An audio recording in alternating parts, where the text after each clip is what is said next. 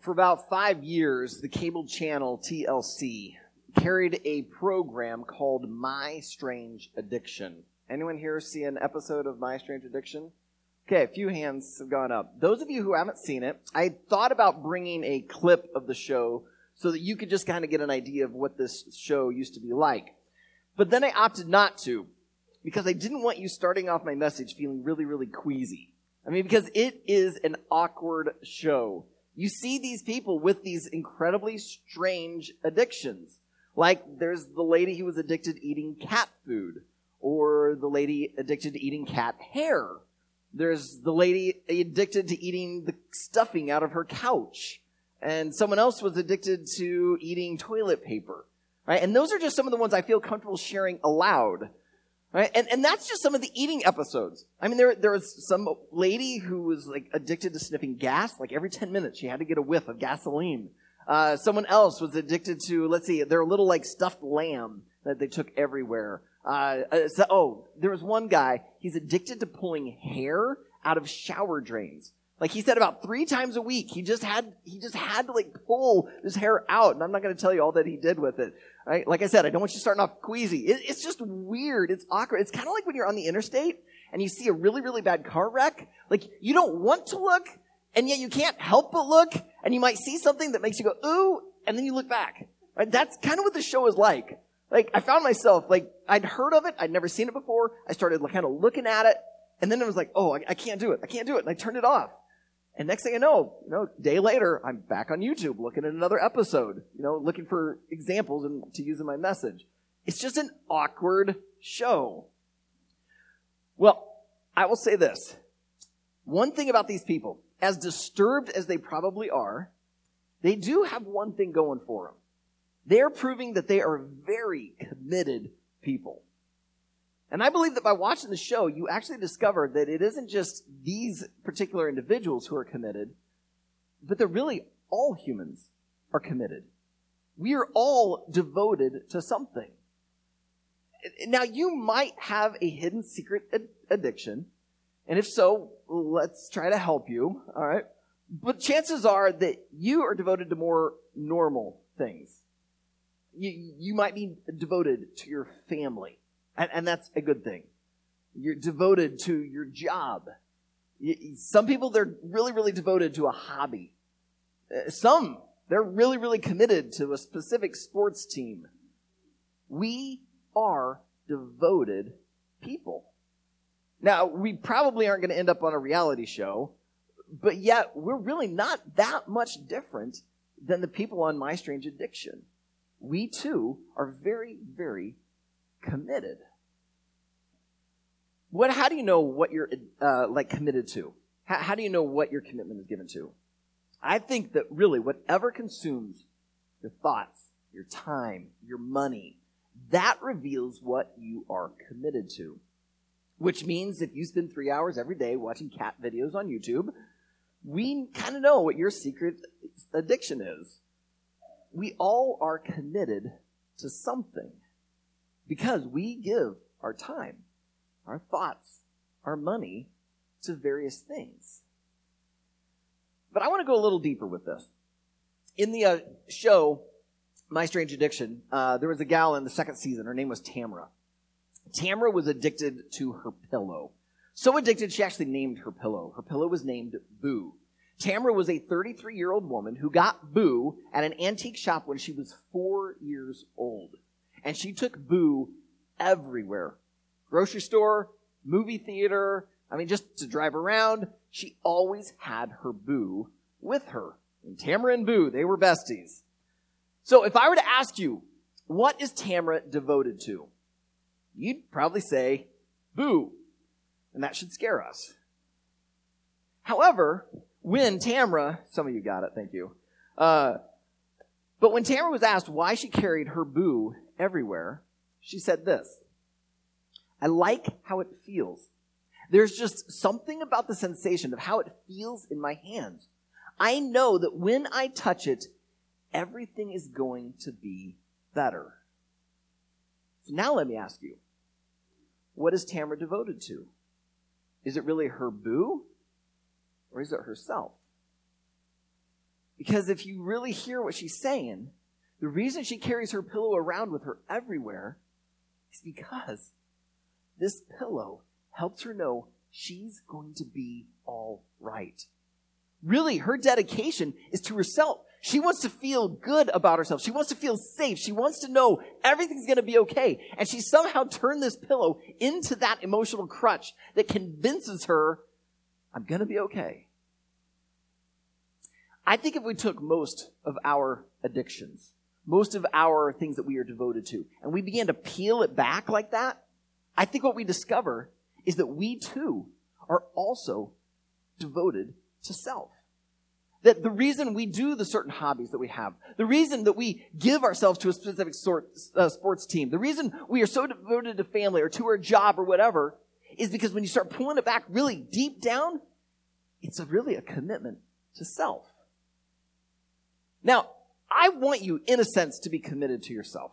All right? Because it means you're probably going to take good care of yourself, be in good health. It will probably be better for your relationships. But when you take your commitment to self and you now make it your primary commitment, that's when the problem starts to come in. Because it was the commitment to self that led to the very first sin. When Adam and Eve ate of the forbidden fruit, they shifted their commitment to God to self. Which is kind of funny if you think about it. The reason they ate of the fruit was so that they could be more like God, but they were already like God. They had been made in the image of God. And yet, somehow they were convinced that they weren't enough like God. That by eating of this forbidden fruit from the tree of the knowledge of good and evil, if they ate it, then they would be even more like God. So for their own success, for their own happiness, they shifted their commitment from God to self, and they sunk their teeth into the fruit. And humans have been sinking their teeth into the false fruit of self-commitment ever since. All you have to do is see the New Year calendar roll around and hear people make their New Year's resolutions. And you discover people have this commitment to self. It's in our weight loss programs. It's in our job pursuits. It's in the relationships we want to have. It's the way we try to better ourselves. And those aren't bad things.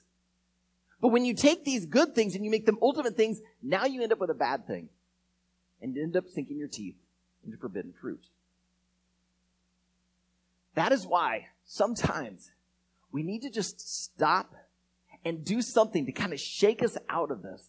Because oftentimes we are like Adam and Eve. We will shift from a commitment to God to a commitment to self.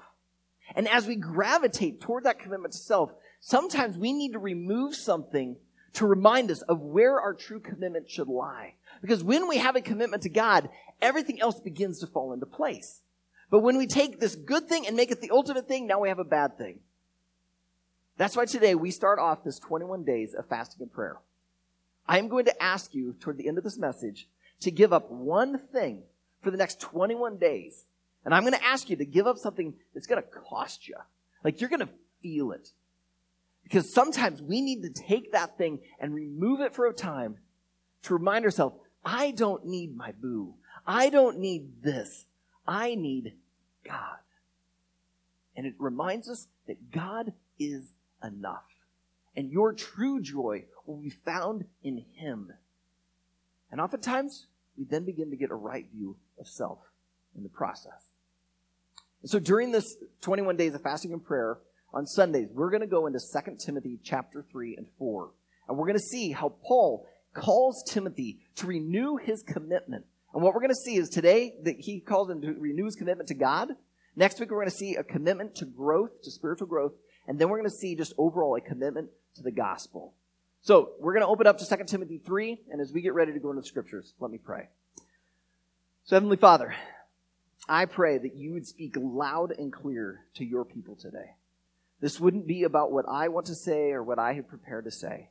I pray that you would take my words and through your Holy Spirit, you'd filter it to what exactly these people need to hear.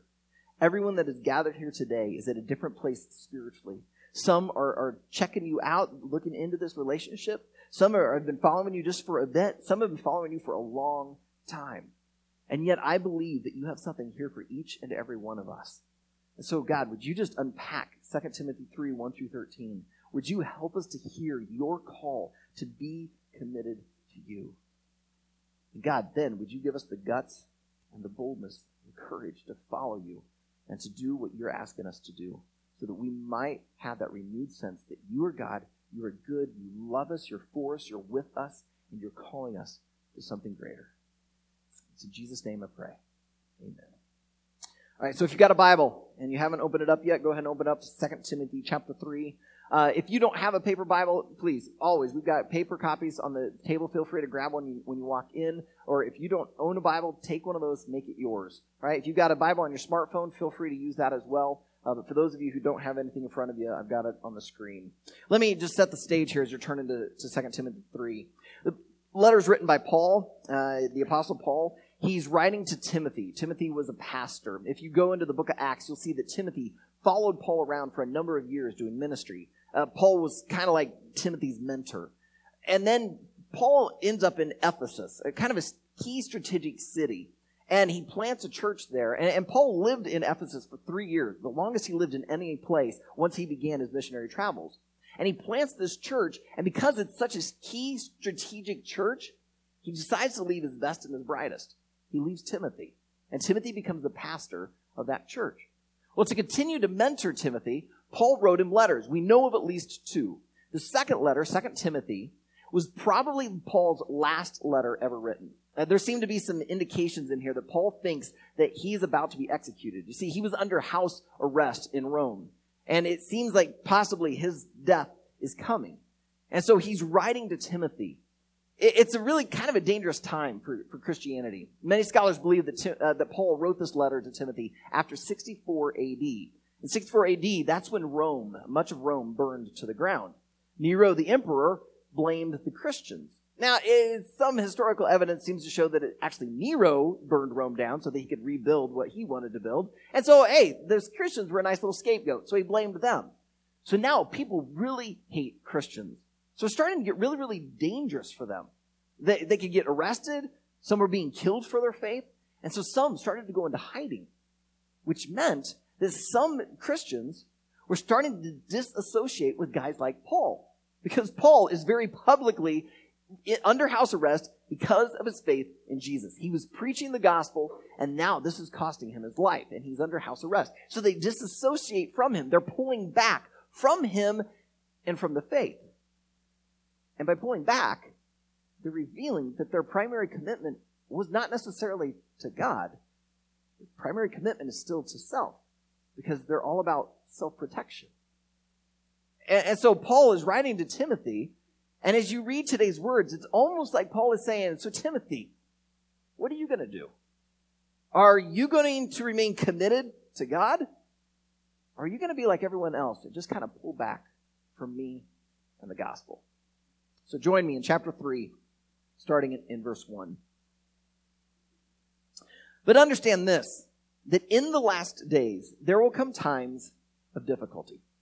For people will be lovers of self, lovers of money, proud, arrogant, abusive, disobedient to their parents, ungrateful, unholy, heartless, unappeasable, slanderous, without self-control, brutal, not loving good, treacherous, reckless, swollen with conceit, lovers of pleasure rather than lovers of God, having the appearance of godliness but denying its power. Avoid such people. The list that Paul just gives to Timothy is a long list of people committed to self. Notice the very first item in the list, there in verse 2, he says, for people will be lovers of self. And he begins to describe the people who love themselves, the various things that they do, that if they stay committed to self, that's the path that they go down, and those are the characteristics that begin to come out. But if you really start paying attention to those things, you start discovering that those aren't the things that are going to get you to happiness. Actually, many of these items, they're going to be the fastest path to unhappiness. It's kind of like being stranded out in the ocean in a boat, and your water bottle is empty. Thankfully, mine is not, because I'm really thirsty. But you're out in the boat, and you have no drinking water. And now you're surrounded by water, and it starts looking really, really good. And so, you bend down, and you drink. Problem is, it's filled with salt and minerals that will dehydrate you, and it won't satisfy your thirst. And so you dip down again, and you drink even more. But that just continues to dehydrate you even more. And the cycle just continues until it leads to your destruction. That's what the things in this list are like. They look like they're life-giving. They look like something that if you engage in and do this, this will get you what you want. But they're salt water to the soul. Now, let's just look at a couple of them so you can see this. Out of verse 2, I'm going to pick the word abusive. All right, how many of you like being around someone who is an abusive person? All right, thank you. I'm glad no hands went up. All right, no one likes to be around someone who is abusive. So why would anyone be abusive then, if no one wants to be around someone? Because you, being committed to self, want to get certain things. And so you want to have this person who's with you give you what you want. And when they won't do it in the way you want, at the time you want, you begin to abuse them. Physically, emotionally, verbally.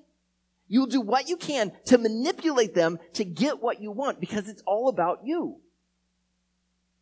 Now, they might end up doing it. They don't like the abuse, and so they give in, and you get what you want. But are you really now happy? Because you just damaged the relationship.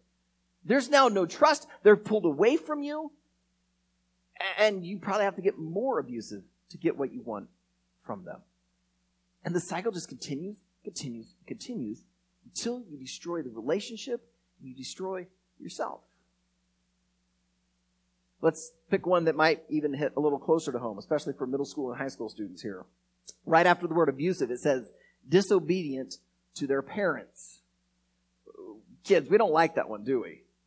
Any kid here, like every time mom and dad ask you to do something, you put immediately down whatever you have and, yes, mom, I'll do it happily.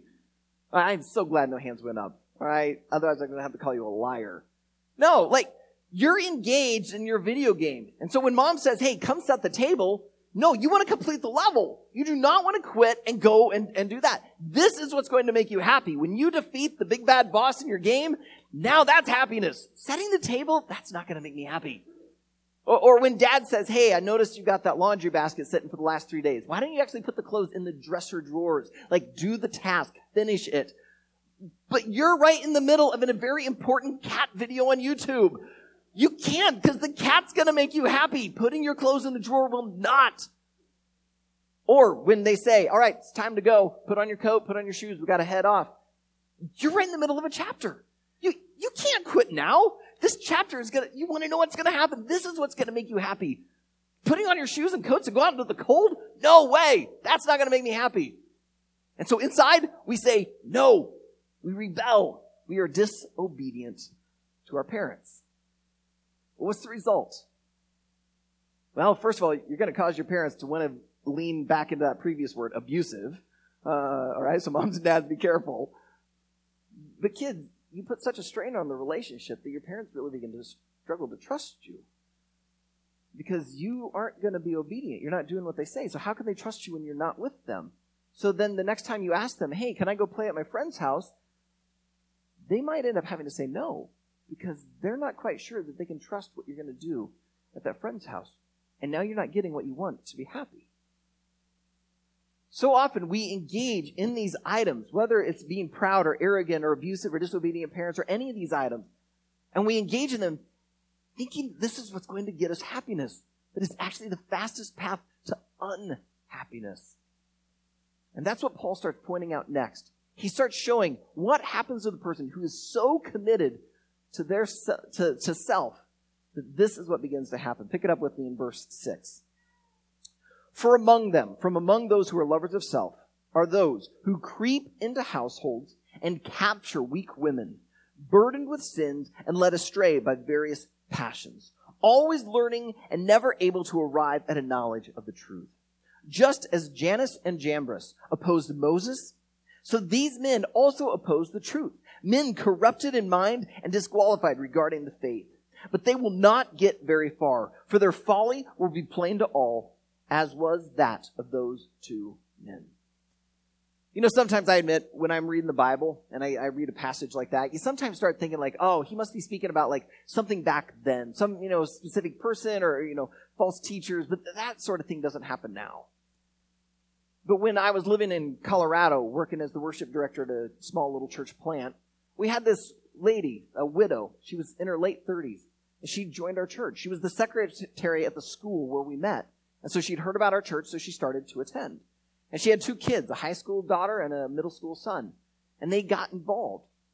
Well, about 6 to 9 months into their time with our church family, she showed up one Sunday with a guy, a new boyfriend. And honestly, we were kind of excited for her. We knew how hard life had been since her husband had passed away. But then we started to get to know this guy. And all sorts of little red flags started popping up. It turns out that they had met at a Bible study that he was leading. And so you think, oh, great, she's meeting a Christian guy. However, during this Bible study, he would begin to tear down every single pastor that he knew of and try and prove how they were wrong and he was right. Pretty soon it became evident that the only one who could truly interpret the Bible was this guy. And the more he got enmeshed into this family, the more controlling he began to get. My wife happened to be tutoring their daughter in math, and we began to discover some things going on in the relationship, and it really began to scare us. And I remember one time in my own Bible reading, I just happened to be in 2 Timothy 3, and as soon as I read these verses, that guy popped to mind. This type still exists. There are Januses and Jambres around. Now, I'll be honest, I really don't know how to pronounce their names, so if you have a better pronunciation, go for it, all right? By the way, this is a little Bible trick. If you don't know how to pronounce something in the Bible, just say it with authority, and most people think you know what you're doing, okay? Just make it up, okay? But we're just going to call these guys Jane and Jim, right? Jane and Jim, they were magicians for a Pharaoh back in Egypt. So when Moses walks up to the Pharaoh and says, let my people go, and the Pharaoh says no, Moses says, all right, I'm going to show you the power of my God. And he throws his staff down, and it turns into a snake. However, Jim and Jane, they throw their staffs down, and they also turned into snakes. And when God sent the first plague to turn the water into blood, Jane and Jim did the exact same thing. They were trying to show that the God of Moses is not nearly as powerful as Moses claims he is, that we can do the same thing. However, as you keep going, suddenly they reached a point where they couldn't. But Jewish tradition held that these 2 guys opposed Moses, and in opposing Moses, they were opposing the will of God. Now, why did Moses go to Pharaoh? It was to release the people from slavery. Why does God send you, if you follow Jesus, into the world? It's to tell people about the freedom that can be found in Jesus. However, if you are committed to self, you now are acting like these 2 magicians. You are opposing the will of God. You are opposing God freeing people because your goal is all about you. You're committed to self. God is saying, no, I want you committed to me. And to be committed to me means to go and tell people about the freedom that they can find through Jesus.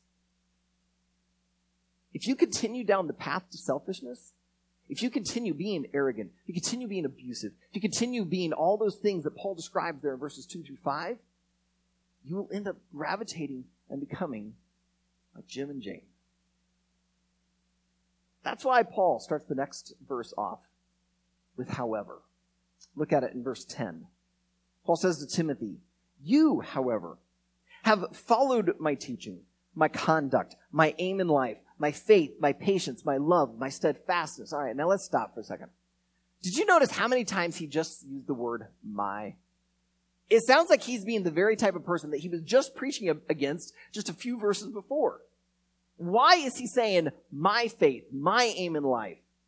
Well, we got to ask ourselves, well, what was Paul's faith? What was his aim? Well, he answers it in the next set of verses. Verse 11. My persecutions and sufferings that happened to me at Antioch, at Iconium, and at Lystra, which persecutions I endured, yet from them all the Lord rescued me. Indeed, all who desire to live a godly life in Christ Jesus. Let me read that again in a slightly different way. Indeed, all who are committed to God through Christ Jesus will be persecuted, while evil people and impostors will go on from bad to worse, deceiving and being deceived. So what was it, or rather, who was it that Paul was committed to? It wasn't himself. It was God. You see, if Paul had been committed to self, he would not have been out there traveling, trying to tell people about Jesus. And this guy had been whipped for his faith. He'd been shipwrecked. He was now in prison.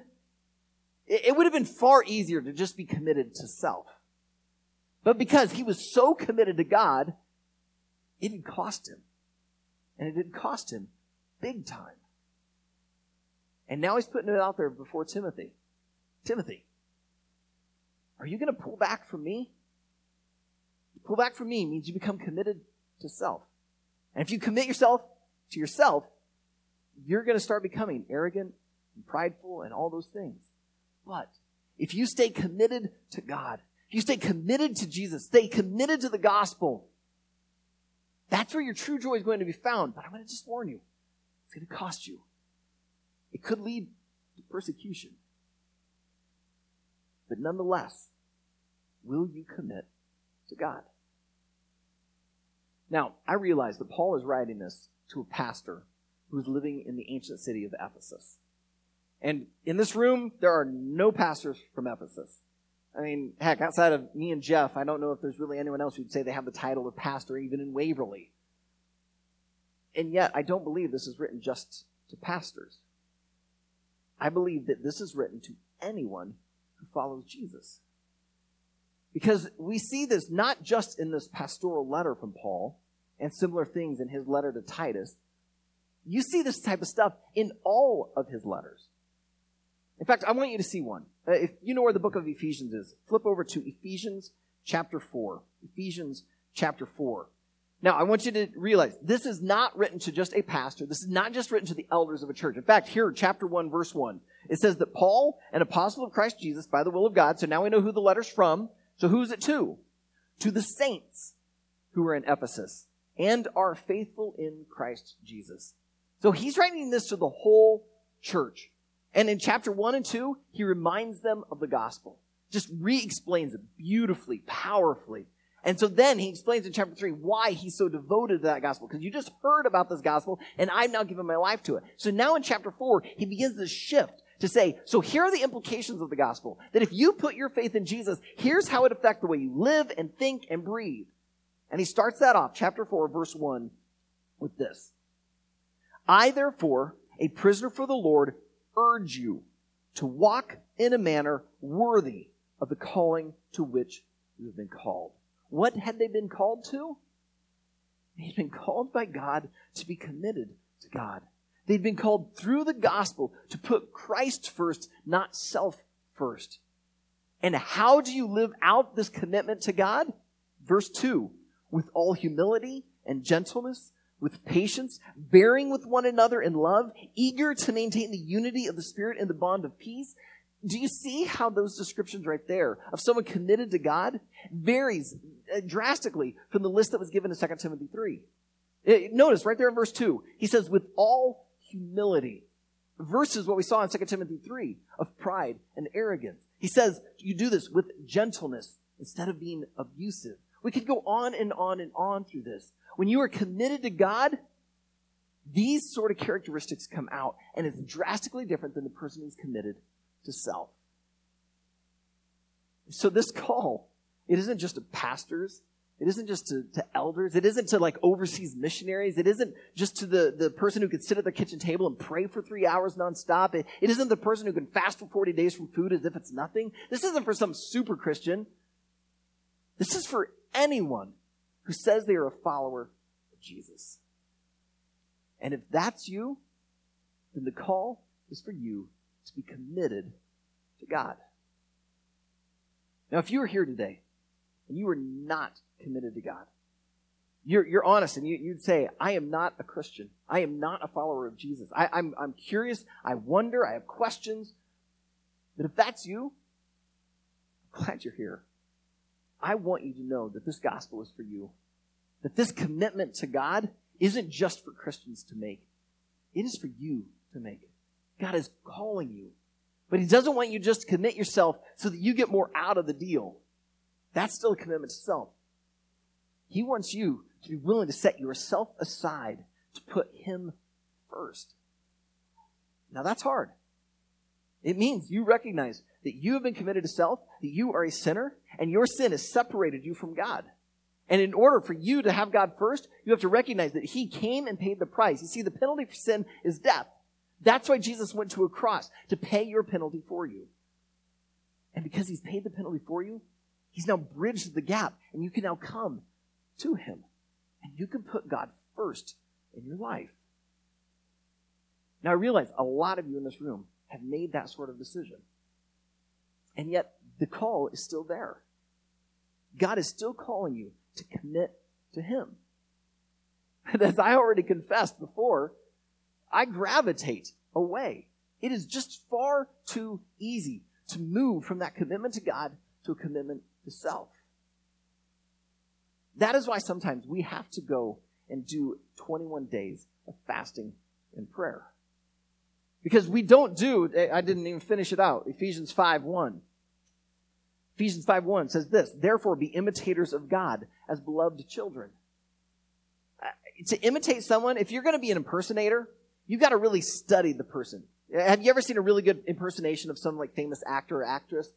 The impersonator to do it had to listen to the inflections. They had to figure out how to get the tone just right, even to get some of the body movements. And so in order to do it, you got to study them. So if you're going to imitate God, you got to look at God. You got to study him. Except there's a problem. God's an invisible God. How do you look and study an invisible being? Well, Colossians 1 tells us that Jesus is the visible image of the invisible God. So you want to imitate God? Look at Jesus. Study him. Because as you look at him, you begin to realize the love that Jesus had, and you begin to love like Jesus loved.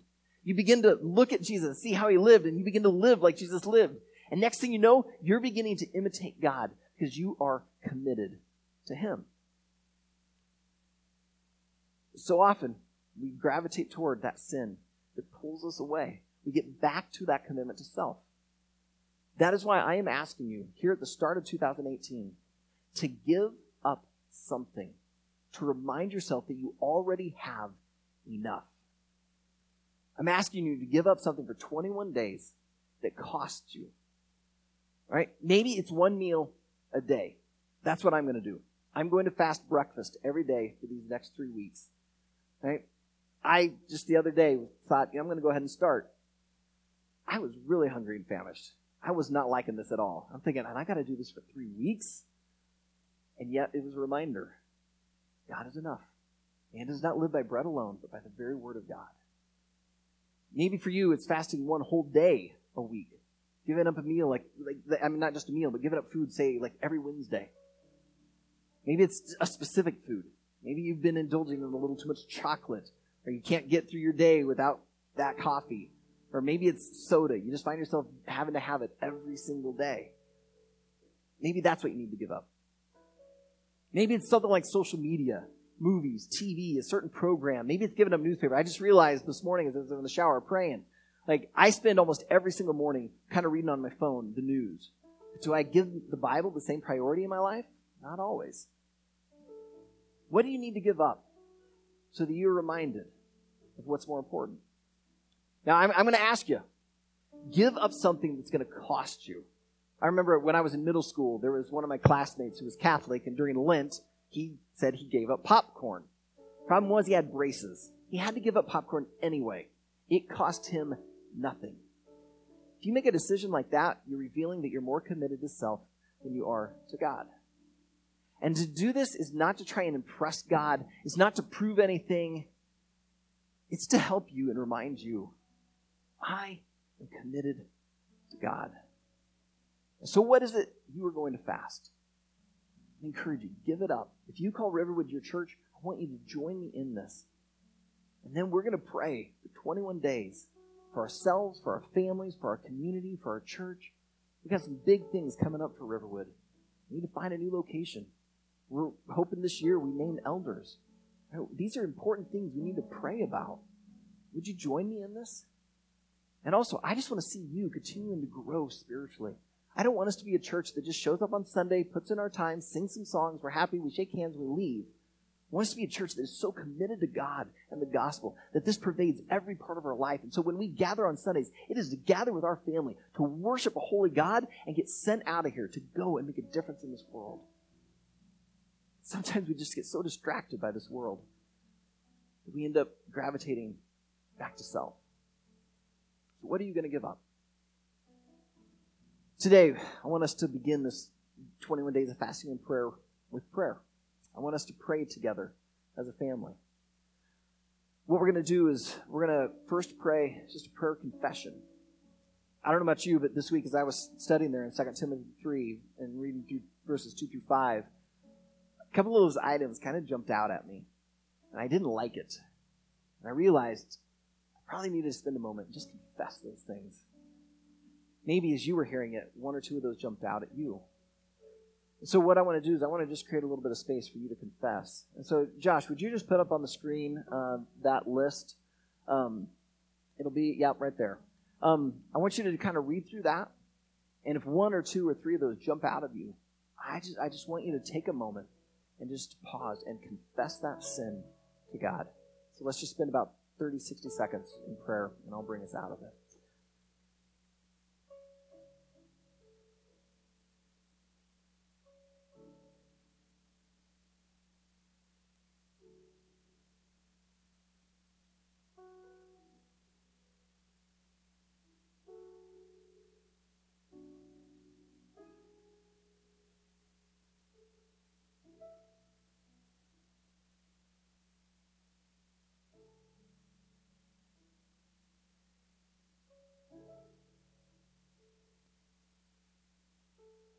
Now, that sin that you just confessed, I want you to realize it's been paid for.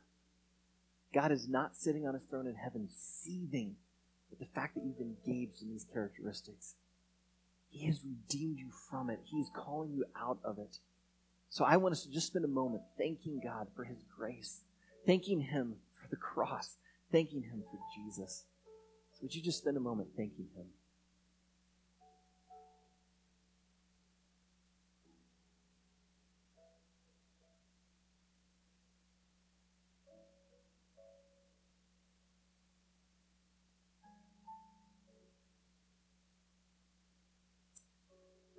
Now, the last prayer we're going to pray together, the prayer of commitment. Some of us, we're going to pick something to fast from. It's going to be hard. And we're going to need God to give us the strength to make it through. As we pray, as we fast, as we seek God, our enemy is not going to like it. He's going to come and try and disrupt our marriages, our parenting, our workplaces, even maybe disrupt setup on Sunday mornings. Would you just pray with me that we would stay committed through this? Because it isn't about trying to prove something to God. It isn't about trying to prove something to ourselves. It is about trying to remind ourselves that we have a God who is good and he is enough. So would you pray with me that we would stay committed through these 21 days?